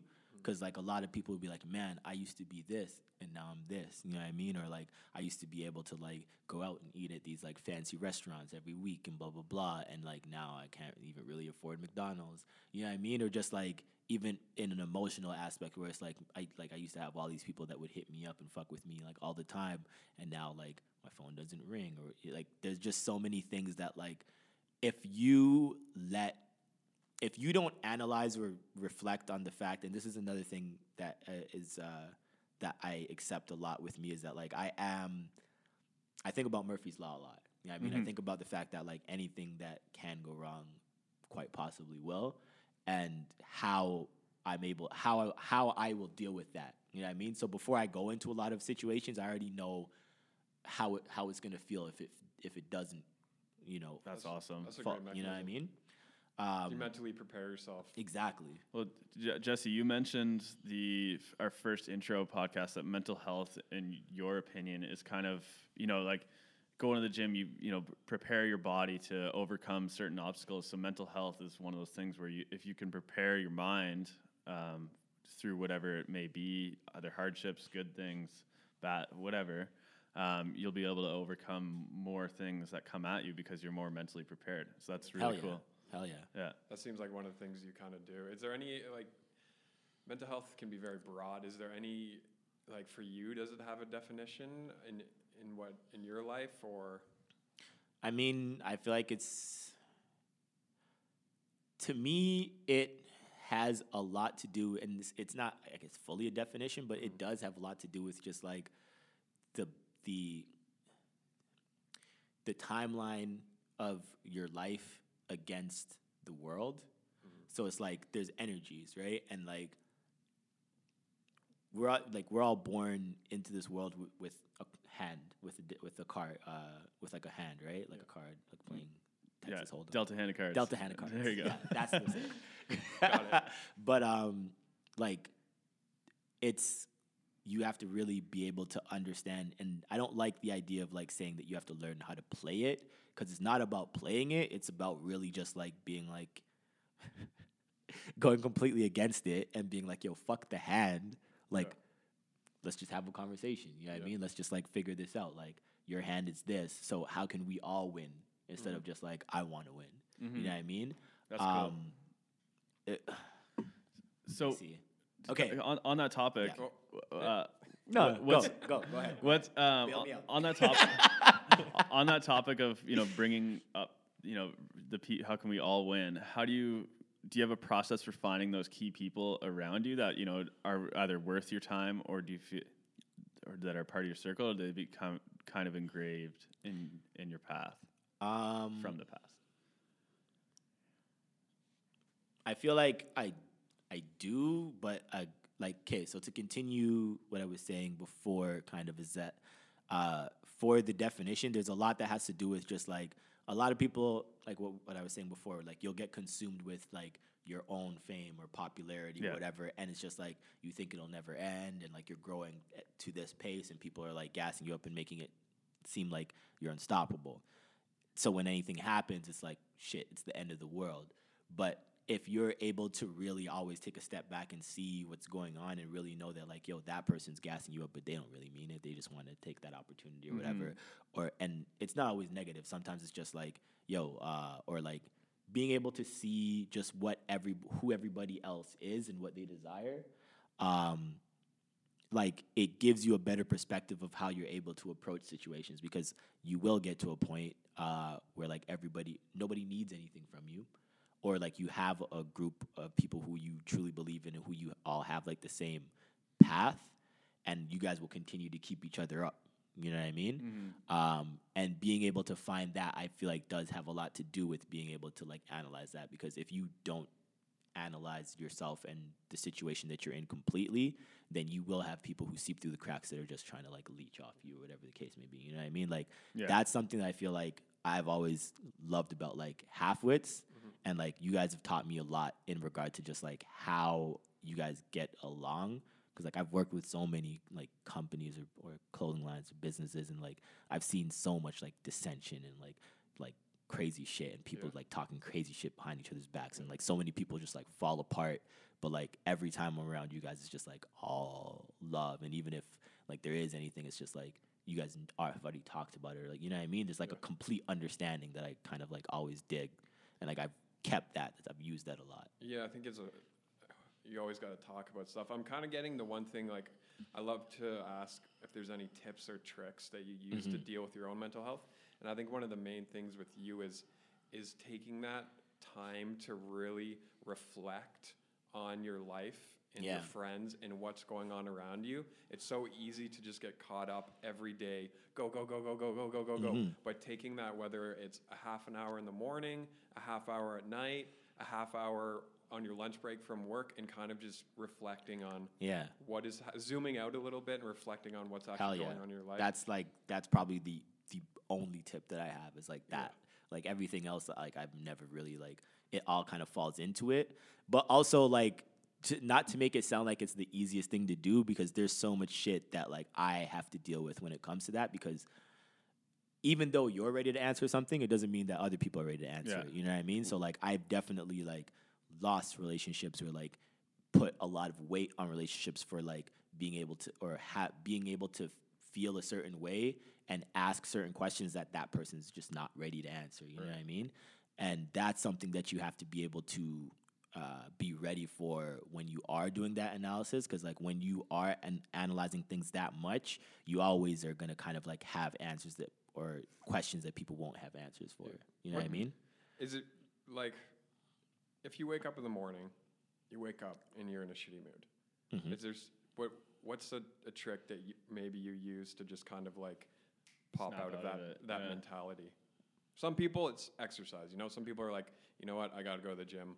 I got to work it out. Some people it's like, I need to go for a walk. Some people, I need to talk to this person. Okay, I'm gonna have to ask a question, but like, what is a shitty mood? Right. You know what I mean? Like I always, like, for me, if I ever feel a certain way, or I wake up and I feel off, like, again, that's an analysis for me. Like, what did I do the night before? Oh shit, I drank like 30 liters of J-Mo to my head. Like, you know what I mean? It's like, there's a reason why I'm in that mood. And that's always something I reflect on heavily. Like, bringing it to music, there have been a couple of times where I've had some like terrible performances for the fact that like I like it's always like something like technical that I fucked up on, and I'm hard on myself. But then it's like this rough period where like I will take the day and just like kind of like analyze it, and I'll probably like write a million things down in regard to like how I can prevent that from happening next time, whatever. It's like a lot of like, to be honest, I don't think I really ever put a lot of onus on anybody other than myself. That's good. And really good. with that, it's like just a bunch of being able to like ask those questions to yourself and be open to the answer. So like I'm never like in a shitty mood. I'm just like, I'm gonna spend the day in a shitty mood. Yeah. Well, I know for myself, where I always catch myself is, you know, in the morning, you wake up, you just feeling groggy, you get out of the bed, and like just nothing's going right. You know, you pour your drink, you just spill, you fucking burn yourself in your coffee because you're not paying attention. Just little shit like that will be kind of what sets me off. And I think for me, the first thing I have to do is just analyze and be like, and just address it. Be like, okay, you know, having bad luck this morning, you know, you just gotta, I kind of just take it down and just address it. And I think that makes it so much better. It's like, all right, it's not going my way right now. Let's only up from here. It's also dope. For me, this is like pretty fucked up. I don't know if it's fucked up, but it's just like, it's probably like an interesting thing, but like I have a beautiful girlfriend and like a beautiful apartment. So when I wake up, if I am in a shitty mood or something goes wrong, like I look at those things and I'm like, okay. Yeah.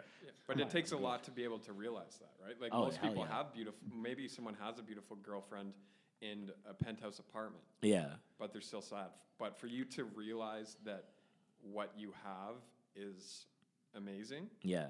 Is something that not a lot of people are able to pick out in their life. Like I can point to a CEO who probably has a fucking huge penthouse here in Liberty Village and has a supermodel girlfriend, but is so caught in a crazy rat race game and isn't doing what makes him happy that really fucks with his head. But I feel like what the issue with those things is like, it's always the goal. Because like there's always something that's behind them, like, oh, like fucking Joe Blow is like doubling what I'm supposed to be doing, or like, you know, my car isn't big enough, my house isn't big enough, I want a plane. But like it's not, I feel like those things you don't let frustrate you. It's like you're gonna get it. You know what I mean? Like I there was a point where like, again, like I was all about like timelines and like by this age I gotta have this and blah blah blah. But like I feel like as long as you're working towards it and you're progressing, or as long as you don't feel like you've gotten to a point where you're like, man, that's like completely impossible, like chill, bro. Yeah. And I also think if you like trying to follow your passions, like you're a definition of no correct way. Like the stories have told us, you've weaved, you've gone up, you've gone down, you've worked here, you worked there. You've done so many different things and left things that didn't make you happy, and are in a position now that it seems like you can. There's obviously things you're going to do always in life that aren't exactly what you want, but you're in a place where you can follow your passions, and you're doing things for the reason that you want to do them, not because you feel like society wants you to have a big car. Hell yeah. No, not at all. Like even when I talk about like my girl and my apartment, it's not like I'm living in a penthouse or whatever. It's just like I'm so like keen on like potential, you know what I mean? Like when I look at like my life, all I see is potential, you know what I mean? It's not like I'm looking at it like, man, like I really dug myself a hole that I can't get out of. Like I'm in a place where like I can't dream and do whatever I want. Like today, I feel like the thing that I like is that like today, if I decided that I didn't want to do music anymore and I wanted to venture into something completely different, I haven't like completely separated myself from that opportunity, you know what I mean? Other than maybe sports, because I'm probably like a little too old to get drafted or whatever. Washed up now. I think that's also a lot of self-confidence that you've built up in yourself through everything that you've been through. You might not realize it or not, but you've built up a certain amount of self-confidence that you know I can do anything. Yeah. Whether it's music, whether it's, I don't know, being the best barista, whatever you want, you've built up a certain amount of self-confidence that you can kind of... It's the art of the pivot, pretty much. You know, you're able to see an opportunity, and whether it's in what you want now and the path you're in right now, you're able to lean into something else, which is really cool. If for someone that's working at a job, let's say at a bank, that isn't really loving it, it's not their passion, but they're just doing it because they feel like it's the right thing to do, would you have one kind of message or anything you would kind of say to them? So the sickest thing, and this is something that I didn't even find in myself, but so one of my homies, Shahan, who owns Lost Craft, shout out Lost Craft Beer. Yeah. Big he actually is somebody who like I'm hella inspired by, because we had the same story to an extent where like he started in the bank and he wasn't like super fulfilled, and he took a trip to Germany, I think, and he went to go see one of the brewing houses over there, and like was just completely inspired by the process and everything, and came back here, quit his job, and started Lost Craft. And I saw his company grow from just like fucking basically brewing it in his bathtub in his house. I remember the first batch we ever got Lost Craft, and then we shot with you, and I'd kind of heard that story from you, and it's really cool. Yeah. Cool one. We should try and get him on the pod. Yeah, man. Hell yeah. That would be mad dope. Because, like, what were you inspired though by him? So for him, it's like when you work in a place like that, I feel like there's, because of like keeping up with the Joneses and like the social aspect of life, it's like when you're in the banking industry, you end up like looking around at the people who are around you, and that person just like leased a BMW and just like bought his first house or whatever the case may be, and they start building these benchmarks, and you find yourself in a place where like if you don't take a step back really quickly, everybody's just in a race to continue to have something to up themselves when they walk into this fucking place that means nothing. You know what I mean? So like you spend your entire time trying to be the best in a little box of like 300 people or whatever, you know what I mean? And like for him, he was able to take an opportunity to be like, I got vacay, I'm going here, I'm going there, and like having the opportunity to explore yourself and see that you want more in those aspects is like super important, because like if you lose sight of the idea of being able to build the best you, then, and you don't understand what that is outside of like being better than somebody else, then like you're lost, you're done. You're just in a cycle to accumulate a bunch of stuff and die. So if I was a kid that was working at a desk job or job right now that I didn't really like, and I was, I'm more passionate about, I'm an artist, but I can't fully commit to quitting this job because I know that it's like what my parents want me to do or something. Like, is there a message you would kind of give to that situation? My message would be, take your time. Don't act like irrationally and quickly. Like, don't be like, fuck this, I can't do it while being here. Because I did that, and like I went through some crazy times, and like I was lucky enough to escape. But like, take your time, really find a balance in regard to knowing that you're able to take the money that you're making in this place that you hate and putting it towards your passions, and not feeling like you're doing it too slow. Like, everything comes in time, and you find the answers as long as you keep committed and lose some sleep over it. Yeah, I like that. Keep chipping away, you know what I mean? And like eventually it'll all come together, but just like in all honesty, any move that you make will probably be the right move as long as you analyze it and know like why, and stay committed to refining that answer. But yeah, it's like, just know that you can do it, and just kind of keep a good understanding of who you are and what you want. And as long as you're making these moves and making these decisions, because if you're asking yourself and giving yourself these pathways where you have to make a choice, there's always going to be a right choice in it, but doing nothing is not going to help at all. So it's good, being flat-footed isn't going to help. Exactly. It's the same thing we were talking about earlier, where if you're comfortable, it's by definition keeping you where you are. Yeah. But also, like, if that's what you want, like if you just want a house and a car and shit, do that. You know what I mean? As long as you're happy, bro. Fuck, like, that's true. Shit, like, that's it. Yeah.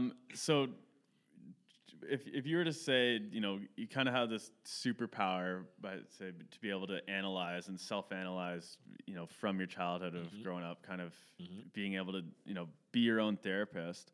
But all the good superhero movies, if you're talking movie moments, have these inner battles that these heroes have. What would be some of your, or one of your inner battles, or how do you battle? Like, what would be your bad habit or anything like that?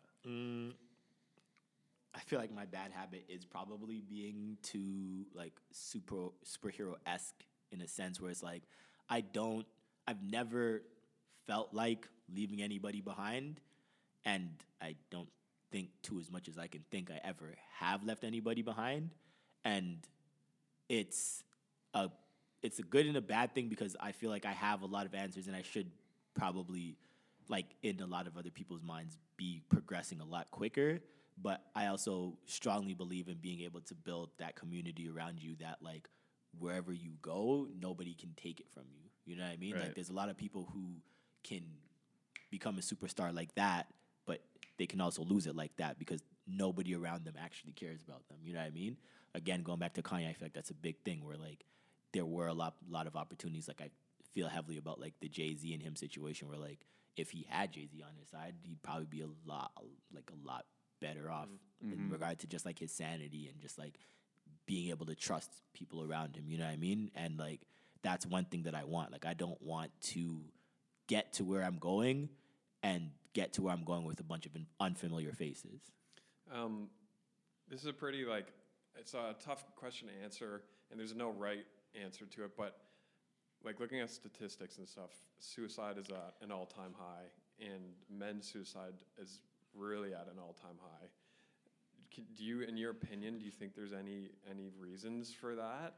And what do you think are some things we can maybe do to help it decrease?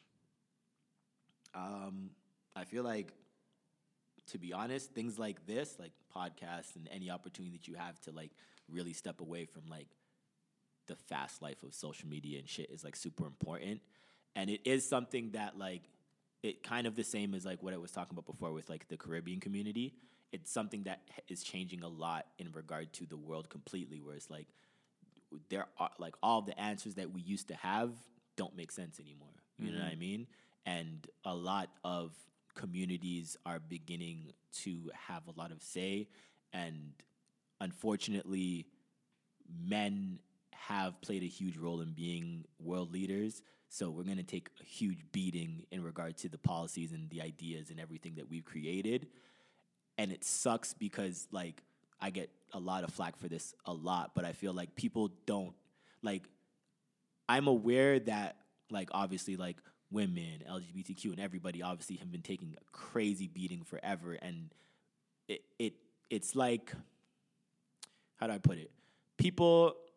Somebody who, people always talk about the idea of, like, oh, like, you shouldn't feel upset or you shouldn't feel sad because somebody in a third world country is, like, doing worse off. But if you've never experienced that pain, your pain is, like, your pain threshold is just way less. You know what I mean? And, like, that doesn't mean that you shouldn't be able to feel that pain. You just have to figure out how to, like, handle that. You know what I mean? And I feel like that's where we are today, where it's like you really, and again, going back to, like, having a solid circle, you really have to be able to have a group of people who understand you enough to, like, really, like, be able to talk to you when you're at that point. You know what I mean? And, like, trust them enough to be able to know that you're not ever on your own, so you don't make any decisions that you shouldn't. You know what I mean? Like, it's very important to know that somebody has those keys for you that you can I just really, be like, I really like that. Yeah, that's Yeah. huge. That's it, man. Like, everyone's going through stuff, whether it's someone in a third world country or whether it's just a man who's going through some mental problems in his head. Yeah. It's all peaks and valleys, right? Yeah. You know, some people, you know, sure they have it a lot worse, but, you know, it doesn't discount what, you know, any of the hardships that anyone has. Do you find in the Caribbean community people are starting to be able to talk, especially men, talk about their feelings more? Or is it still pretty, like, that's not what you're supposed to do? No. And in the Caribbean community, it hasn't changed, I feel like, at all. The change comes from, like, traveling away from it. Like, it's another reason, like, we didn't talk about this a lot, but I love to travel for that reason, right? It's just, like, you get a new perspective of, like, somewhere else in the world and how they're living and what's going on. And, like, it just opens your eyes and allows you to be able to think a lot broader. You know what I mean? Totally. And like that, I feel like is important for everyone. But even if you can't travel, it's being able to find those pockets that like even to the slightest degree can. And then for us being in the positions that we are, and if we have the opportunity to travel, it's being able to leave a good mark on the places that we are in regard to things that we see that they can improve. You know what I mean? Like, Huge. I like that. Yeah. It's really good. It's huge, and especially traveling. I think you said, even if it's traveling just around like the greater Toronto area. Yeah, hell any yeah. type of travel you can. Hell yeah. Because you see other people's lives, and you really reflect on, wow, like there is people going through stuff, and you usually reflect and be like, holy fuck, I'm blessed to have the life that I do Hell have. yeah. And any problems that you do have, it sometimes shrinks them and makes you kind of think bigger about, are they actually big problems that I'm going through compared to someone else's? But Yeah, it's a lot about perspective there. And Yeah. which is, But the analysis is important. It's just like never swallowing it. It's never taking the idea of like, yo, somebody else is suffering more, so just like shut up and deal with it. No, like talk about it. Okay, talk about it. Yeah, even if it's just something as simple as like you woke up in the morning and burnt yourself with your coffee. If you really feel a super strong way about it, bro, vent about it for the entire day. Like, fuck, man, I can't believe I just burnt myself with this coffee. It's killing me inside. in your close knit tongue circle of hurts. friends. Goddamn coffee. Do you have a group of friends that you can turn to if you are feeling, whether it's like your girlfriend or a group of male friends that if you are going through tough times you can turn to and talk to? Yeah, like you wanna know what's funny? It's like I appreciate social media and the people that I'm around for that, because like again, because of how much I do analyze like things, I don't feel like I have like the most amazing close group of friends, but the things that I love about the people that I'm around, like you guys and everybody, really is just like everybody has this like amazing like quality to them that like I'm really inspired and really like admire and look up to. And it's just like that's something that like whenever I open my phone, I don't have a social media filled with a bunch of negative shit. I have a social media filled with a bunch of people that inspire me that I love. You know what I mean? Smart. Yeah. To kind of, but that's the choice that you've made with the people that you follow. Yeah. Or you know what I mean? Hell yeah. 'cause I think a lot of people will go out, and, you know, say if all their log is just filled with like billionaires and people like, you know, crazy lifestyle, exotic stuff, and then they'll probably see that, you know, nonstop, and then they'll be like, fuck, I don't have that. I'm about to go drive to work in my Civic. Hell yeah. So it's, you know, I think they'll beat themselves up with that. Hell yeah. So I think authenticity is becoming such a buzzword.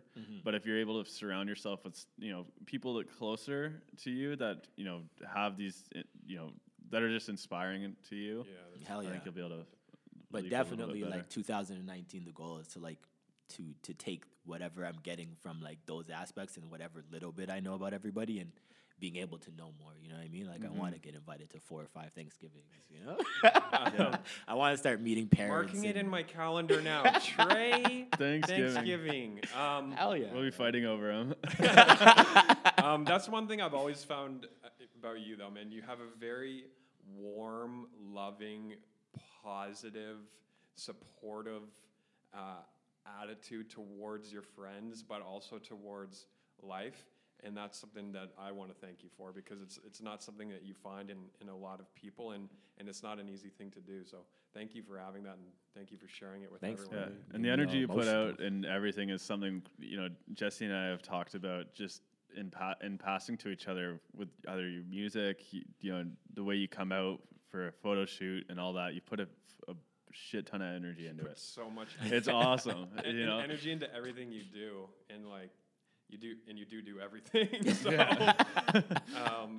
yeah, thank you for that. I guess the only thing we could talk to you forever, and I have more questions, but we'll do a part 2 another time. Hell yeah, for sure. What's next for Trey? You kind of touched on 2019, but what's next for you, man? What's going on? What are your goals for this year? The mixtape. Yeah.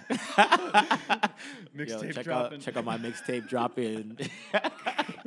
No, it is music though. Like I touched on it a little bit, but like it's definitely something that I'm diving more into. But I mean, to an extent, I feel like what I want is for music to be the forefront of everything, but still be able to like do fashion, do modeling, being able to like still throw events. Like I kind of want to in 2019 bring everything together in a very specific way and move forward. But I feel like all of the aspects of all of that are in line so well that I'm very excited and very confident to put it forward. But like music is very, very forefront right now for me. Awesome. Man. If you were to, so I got I think 2 more questions. They're short. Mm-hmm. If you were to say this is exactly what I do, this is how I kill it, what is it? Fuck. You want to know what's funny? So it's like maybe 2 months ago or 3 months ago, me and a friend of mine, Gabe, who's like a visual artist, we were having coffee, like kind of having like an informal meeting at Capitol in Parkdale, and we're chilling and we're having this conversation about this like art show that we want to do. And there's this dude who's across from us, who's just like clearly listening to what we're saying and shit. And then he jumps in and he like has this idea, and we're like, cool, like the idea is dope. But it's funny about having the conversation about jumping in and then knowing how to like leave the conversation, which he had no intention of leaving, which is chill. It was just like the wrong time because we were like catching up and just like there were so many other things that we were worried about. We didn't want like outside like energy, but it was funny being able to see who he was as a person, because basically he like drops his 2 cents, but then also stays there to brag about who he is as a human. So he's like, yeah, my name is so on and so forth, and I do all the hiring for Porter Airlines. He's like, I hire every single person. You're putting this guy on blast. He's probably the only guy. But he's like in the conversation, and like and so he's like asking us what we do, and like Gabe has this like one-liner. He's like, you know, I'm a visual artist, blah blah blah, and then I'm like, bro, I do everything, man. Like, I don't want to give you an answer, because the thing that I love the most about who I am really is that, like, in any relationship that I enter, I love being able to be a part of the things that you're aspiring to. I feel like I'm like, a lot of people have that one-liner, and a lot of people are really passionate about that one-liner. Like, yo, I do fashion, I do this, and like, I like being able to explore every avenue, so I like being able to not have you feel like, yo, like, Trey's the music guy, like, we don't need to go to him for anything else. You know what I mean? Like, I love being able to have a relationship where somebody's like, man, you know what I really need? I need somebody to do this for me, and they're like, yo, maybe it's like fucking, I need somebody to help me, like, interior design my house. And I'm like, I got you. It's not closing any doors. Exactly. But and like, you're creative for sure. Mm-hmm. Cool. I like that. I feel like that's what it is. Like, I'm creative. Just yeah. As like, I hate saying that as well, because like that has a connotation. Yes. Yeah. I mean, where people, if you were like, yo, what do you do, or who are you? I'm like, I'm a creative. Start twirling your mustache. Yeah. People would be like, bro. All right. Last question. You get to make a shirt with a phrase on it. Oh, What's the phrase? Oh. And what color is the shirt? What type of shirt is it, and what's the phrase?